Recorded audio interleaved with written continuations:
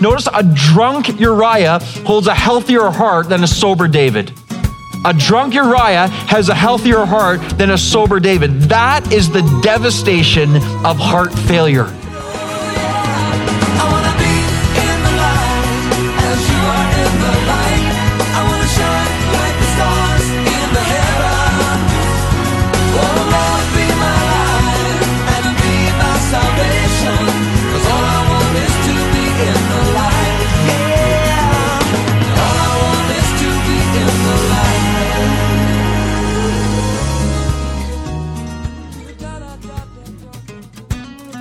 Hi, and welcome back to Live in the Light. I'm your host, Craig Turnbull, and joining me in our studio is our teacher, Pastor Robbie Simons. We're looking in 2 Samuel 11. It's David and Bathsheba. So much sin, so much difficulty, and yet, Robbie, so much in there for us, right? That's right. And even in the midst of really the low point of David's terrible sin, there is so much hope. So may the grace of the Lord Jesus Christ find us today as we find ourselves in God's Word, but then also find ourselves being led by the Lord to higher heights and greater depths of love. So again, if your heart's struggling, don't give up, okay? Don't give up. May the Lord strengthen you and empower you today to keep living for Him. Stir our hearts, Lord. Stir our hearts for you. All right, 2 Samuel chapter 11, a great story, a famous story. David and Bathsheba today here on Live in the Light.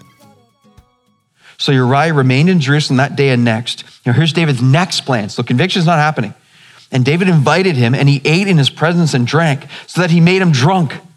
In the evening, he went out to lie on his couch with the servants of his Lord, but he did not go down to his house. So here we see the consequences of David's sin starting to take place. And instead of owning, right here, if David, when he gets caught, when David knows Bathsheba's pregnant, this is his chance to own his sin and end the misery.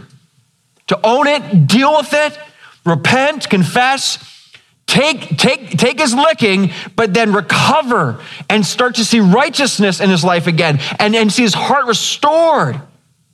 He has that option right here. God is leading him to this, but instead he does the worst thing he can do.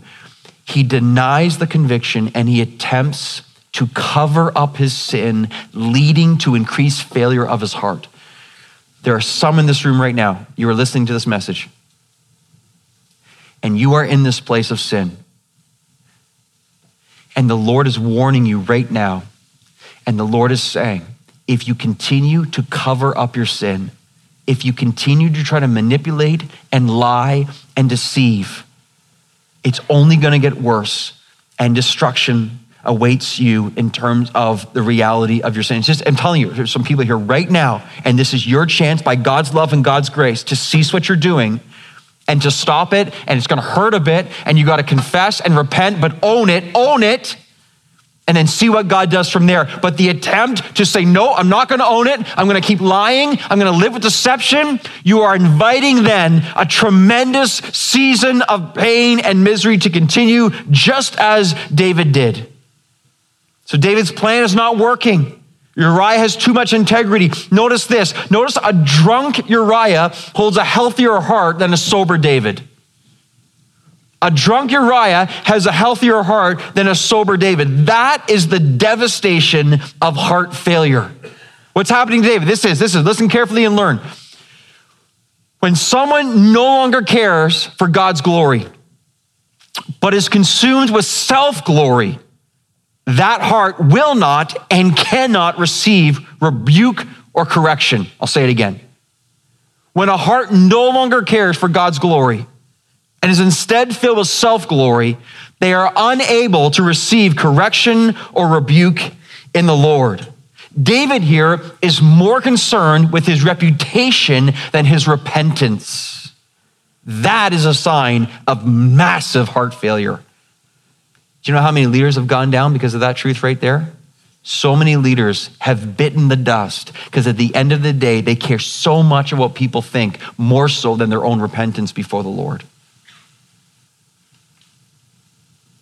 Just pausing to let you think. How does that relate to me? How does that apply to me? Loved ones, be so careful that we're not growing in a heart of deception. Deception will kill our affection and our hearts for the Lord. I want you to see this, the dangers of a heart of deception. Okay, learn this. Number one is this. Here's the greatest danger. Heart of deception is the very character of Satan. In John chapter 8, Jesus is referring to Satan. It says, out of his character, out of the character of Satan, he's the father of lies. So when we are living lives of deception, when we deceive, when we tell lies, when we're double-minded, when we live two lies, when we're not being honest with people around us, remember, that is obviously not the character of the Lord Jesus Christ, but it is the character of Satan, okay? It's the character of Satan. The second danger of deception is this. It's the deception of ourselves.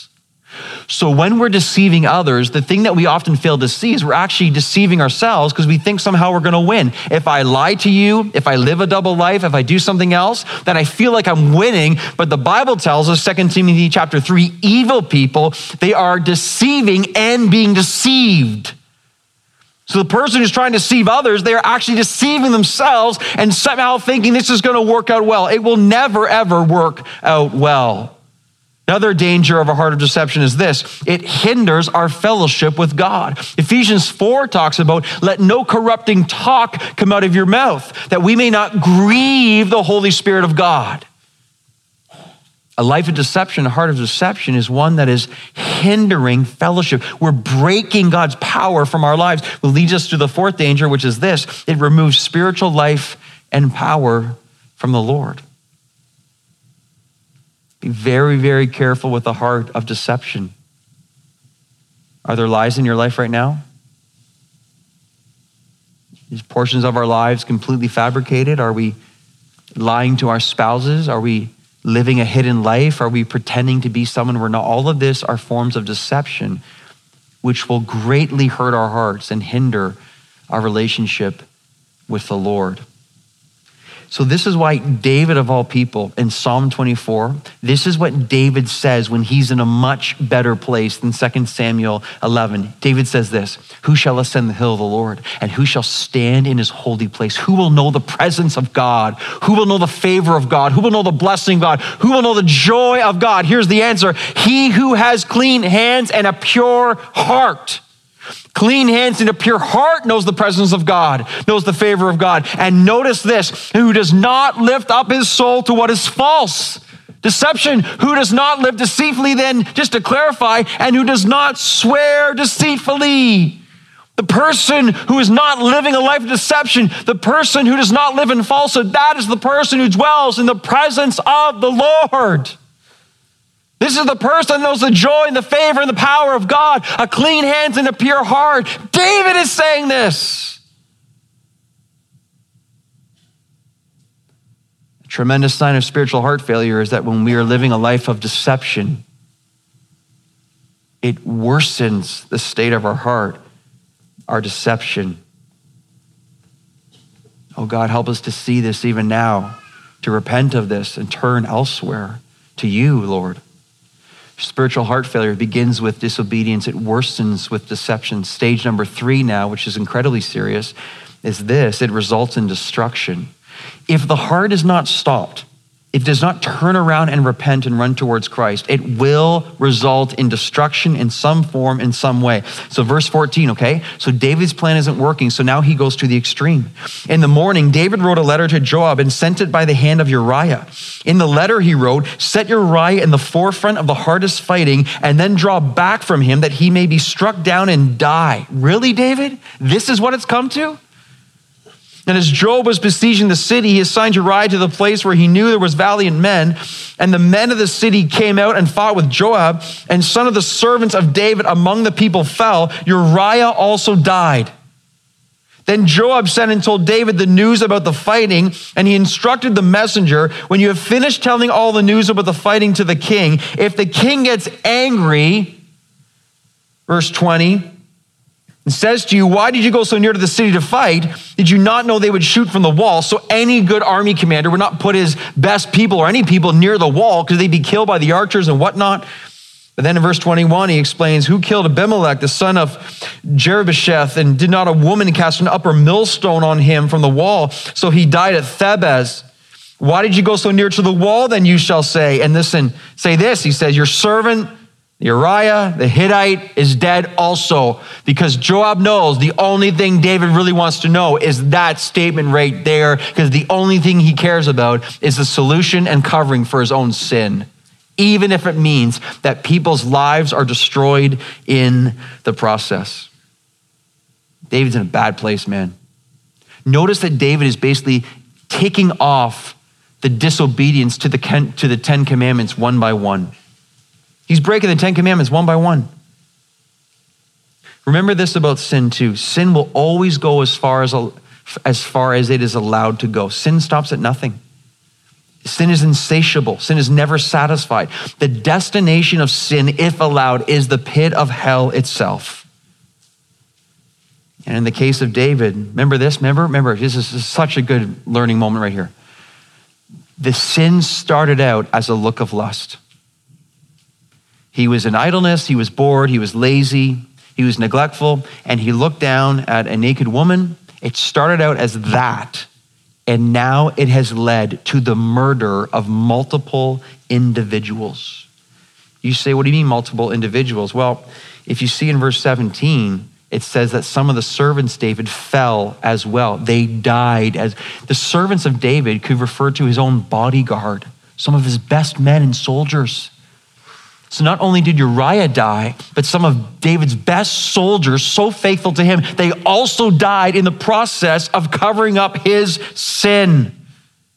Notice also how far David's heart has gone. You look at verse 14. In verse 14, in the morning, David wrote a letter to Joab, sent it by the hand of Uriah. Now, what was in the letter? The letter was the instructions of how to murder Uriah. And he sends Uriah back and says, wait, I have a letter for you. Can you take it for me? Sure, sir. Uriah is carrying his own death sentence in his hand and doesn't know it. How evil is that? This is David, a man after God's own heart. His heart is suffering from massive spiritual heart failure. It began, I want you to see the trend. It began with disobedience. Then it goes to deception, and now people are being destroyed. This is wisdom time for us right now. This is all of us here right now, is to understand whether or not we're in the same exact situation as David. This applies in so many different areas. Do not treat sin lightly. Understand how seriously God views sin as well. What starts so small, if it is not checked, if it is not confessed, if it is not repented of, you give it enough time and it will grow and grow and grow to the point we do something disastrous and lives will be ruined. Ours and others around us, guaranteed. It's a warning today from the Lord. Be wise, be wise. You know the fallout from David's life? The fallout from this one sin is the following: an unwanted pregnancy, a murder of a trusted friend, not to mention others, a dead baby. His daughter was raped by his son. One son murders another son. A civil war breaks out against David by one of his sons. And then another son, Solomon, imitating his father David, is susceptible and falls to the lust of women, involves himself with many foreign women, and leads the nation of Israel away from God at the peak of their success, and then it all plummets from there. That all stems from this one chapter in God's word. Now, was David forgiven? 100%. 100% he was forgiven. You cannot exhaust the grace of God. You cannot extend God's love to the point it cannot be received. But listen, he will be forgiven. I want you to hear that. So again, that God's love is so abundantly available to every single person here who wants it and who desires to repent of sin, but there would be consequences from David's actions for the rest of his life. So here's wisdom right now, okay? Here's the wisdom. Wisdom says, so David, was it worth it? Was that one moment, as far as we know, it was a one-time act with Bathsheba. Was this one moment of fulfilling self-pleasure worth the destruction of all that would come? Any sane person would say it was not worth it at all. It was a disaster. Here's the wisdom of the moment. When you and I are tempted to sin in ways that were promised the the fulfillment of the moment, just understand it will lead to a lifetime of regret. It's wisdom. See what Satan does, Satan never tips his hand, right? What Satan does, he just says, it's gonna feel good, man. This is what you want. You deserve this. This is about you in this moment. No one's gonna get hurt. Don't worry about it. No one's gonna know. It's just gonna be great. No, go sin. You are entitled to this form of indulgence and sensuality, whatever it might be. Do it. Satan never tells you the fallout from the sin. He never says, well, if you do this, then you're going to hurt this person, you're going to hinder your relationship with God, you're going to suffer from guilt and misery, it's going to cause pain. If you do this, you'll ruin your children's lives. If you do this as well, then you won't be able to minister anymore for the gospel. No. He never tells you that part. Of course he doesn't, because then you might not actually do it. But see, wisdom says, no. I recognize it's a moment of pleasure, but I recognize it's a lifetime of regret in some form, in some way. And therefore, it's not worth it. That's a powerful phrase to rehearse to yourself in the moments of temptation and to run for your life straight to the throne of grace. It's not worth it. I said that to myself many times. The more you are prepared now to see the reality of the sin, the more you see what it really is. When you get to that moment and the door is before you, you can look at it by the grace of God and the power of the Holy Spirit and not even open the door. You can look at it and you know it's evil, you know what it's going to result in, and you say, I am not doing that for the love of God, for the glory of God, and for the love of my own life and my family. I am turning away and walking in a different direction. If you start playing with fire and you walk up and start opening the door a little bit, I was going to take a peek and walk in, it's just a matter of sucked right in, gone. Wisdom. You know the end result, so don't be so dumb. Help us, Lord. Help us. Because the deception will lead to destruction. No wonder Proverbs 4 verse 23 says, keep your heart with all vigilance, for from it flow the springs of life. One of my favorite verses in Proverbs. Why? Because it's everything. Keep your heart with all vigilance. Protect it, watch it, know what's happening with it. Why? Because from it flow the springs of life. Question, who in this room right now is on the verge of some grievous sin? There's some, man, for sure. There's some in this room right now. You are playing with fire. You are here today because God loves you so much that God says, don't do it. He loves you so much. He wants to pull you back from this decision of disaster. Receive it as God's love. Next question, who here right now is in the midst of grievous sin? Right now, your life is engaged in something disastrous and you know it. And God says to you today too, he says, it's not too late to know my love. It's not too late to be showered with forgiveness. He says, my child, you must return to me. You must repent of your sin. He doesn't force you to do it. You must run to him and spare yourself further destruction. This is what we learn from David's life. Stage 1 is disobedience. Stage 2 is deception. Stage 3 is destruction. And then the fourth and final stage in this chapter is this. Spiritual heart failure will inevitably guarantee discipline. It will guarantee the discipline of the Lord. So verse 22, the messenger comes and tells David, you know what David does? He basically hears about people dying and hears about Uriah being dead. And then his response is, he gives a phrase in military. He's like, well, in war, some people die, some people live, whatever. He's like, don't worry about it. You tell Joab, just keep going, attack the people and win. Like that's where David's heart's at. He's like, yeah, easy come, easy go. People die, people live. And he says that, but then notice at the very end in verse 26, when the wife of Uriah heard that Uriah, her husband, was dead, she lamented over her husband. Wonder how long that lasted. We don't really know. But verse 27, it says, when the mourning was over, David sent and brought her to his house, and she became his wife and bore him a son. So it could have been that long. Notice the final sentence in chapter 11, probably the most important. But the thing that David had done displeased the Lord. So one of the greatest lies of sin is this. The greatest lies of sin, and when Satan says, is this: the Lord doesn't see. Go ahead, sin. God's not watching. The whole time David is maneuvering, conniving, lying, murdering, he forgets, because he's so blinded right now, he forgets the Lord sees all. There's nothing the Lord does not see. Proverbs 15, verse 3, listen carefully. The eyes of the Lord are in every place. The eyes of the Lord are in every place, keeping watch on the evil and the good. The eyes of the Lord are in every place. That right there, that truth, that principle of truth should be the single greatest deterrent from you and I sinning. When we find ourselves in that dark corner, in that room by ourselves that we think we're all alone, the understanding of proper theology knows as we're about to engage in some kind of sin, we are about to sin in the presence of Almighty and Holy God. There is nowhere he is not. He sees every single thing. But this is what our heart deceives us, and Satan tempts us. No, he doesn't see. He sees everything. Everything. That should be the greatest deterrent in the fear of God against sinning in this way.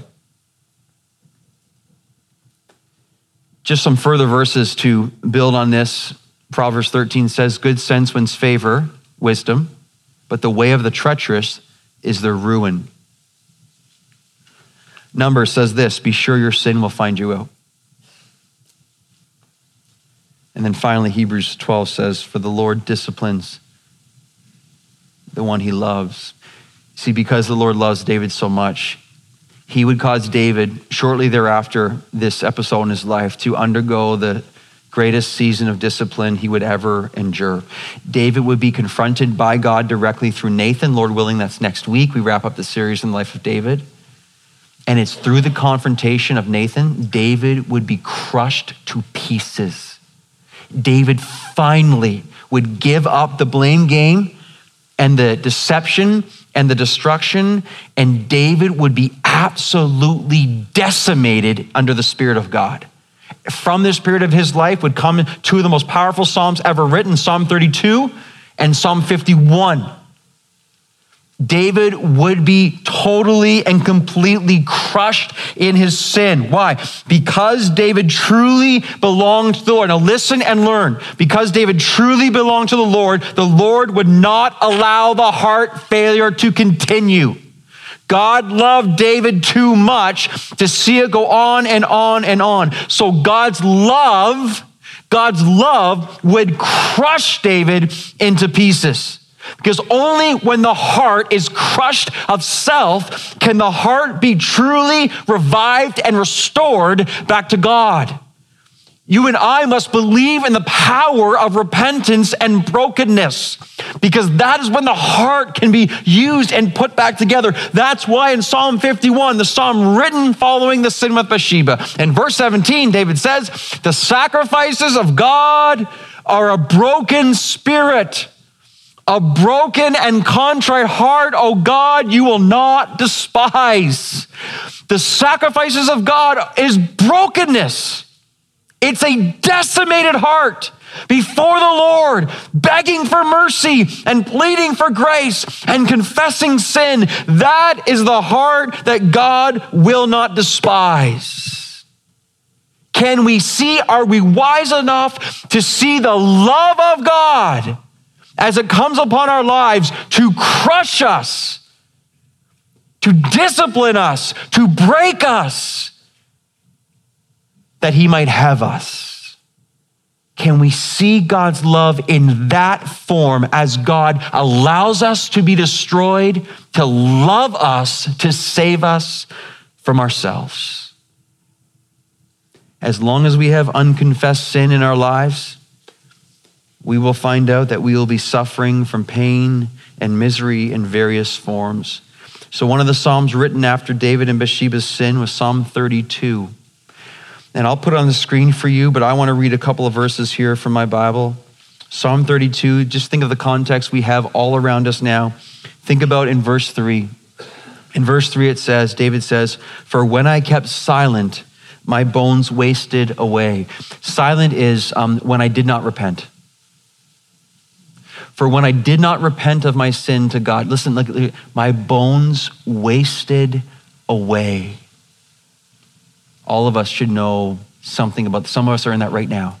we're wasting away. We're hollowed out from the inside because we have sin that is all around us.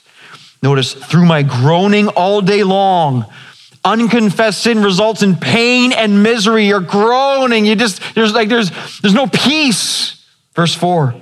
For day and night your hand was heavy upon me. David couldn't escape it. God was pressing down upon him day after day, week after week, month after month. He wouldn't let David go because he loves him.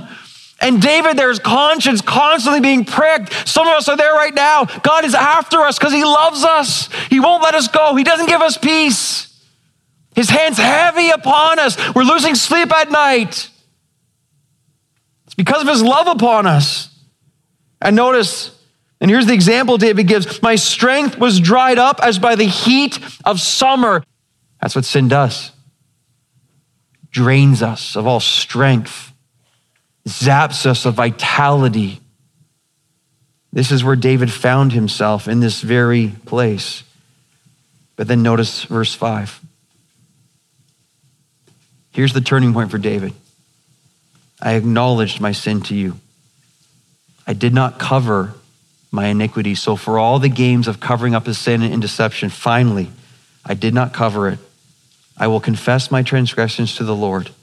Here it is. Here's the gospel. And you forgave the iniquity of my sin. And that begins the process of David being restored back to right fellowship with his God. There are some hearts in spiritual drought here right now. How quickly our hearts will respond to the spiritual grace of the reign of God as it falls down upon us in forgiveness and love, and he restores our hearts to himself. That is the opportunity here today. But listen, you won't find the grace of God if you don't want it. It requires repentance. You have to know your need. David did not experience this until he confessed and repented before the Lord. And this is why David said in Psalm 51, create in me a clean heart, O God, and renew a right spirit within me. Listen, there's only one person who can give you a clean heart. It's not some talk show host. It's not some guru who wrote some book. It's not some philosophy of this world. The only person that can truly give you a clean heart is the living God, his son, Jesus Christ, by the power of the Holy Spirit. Create in me a clean heart, oh God. I want my life to count in the fruitfulness of you. You're a believer here today. You've wandered. Return. Return. Some of you have some serious business to do today. You need to confess sin to someone, to the Lord and to someone else. If you're serious about this, you will deal with it because you know God loves you too much to let you go.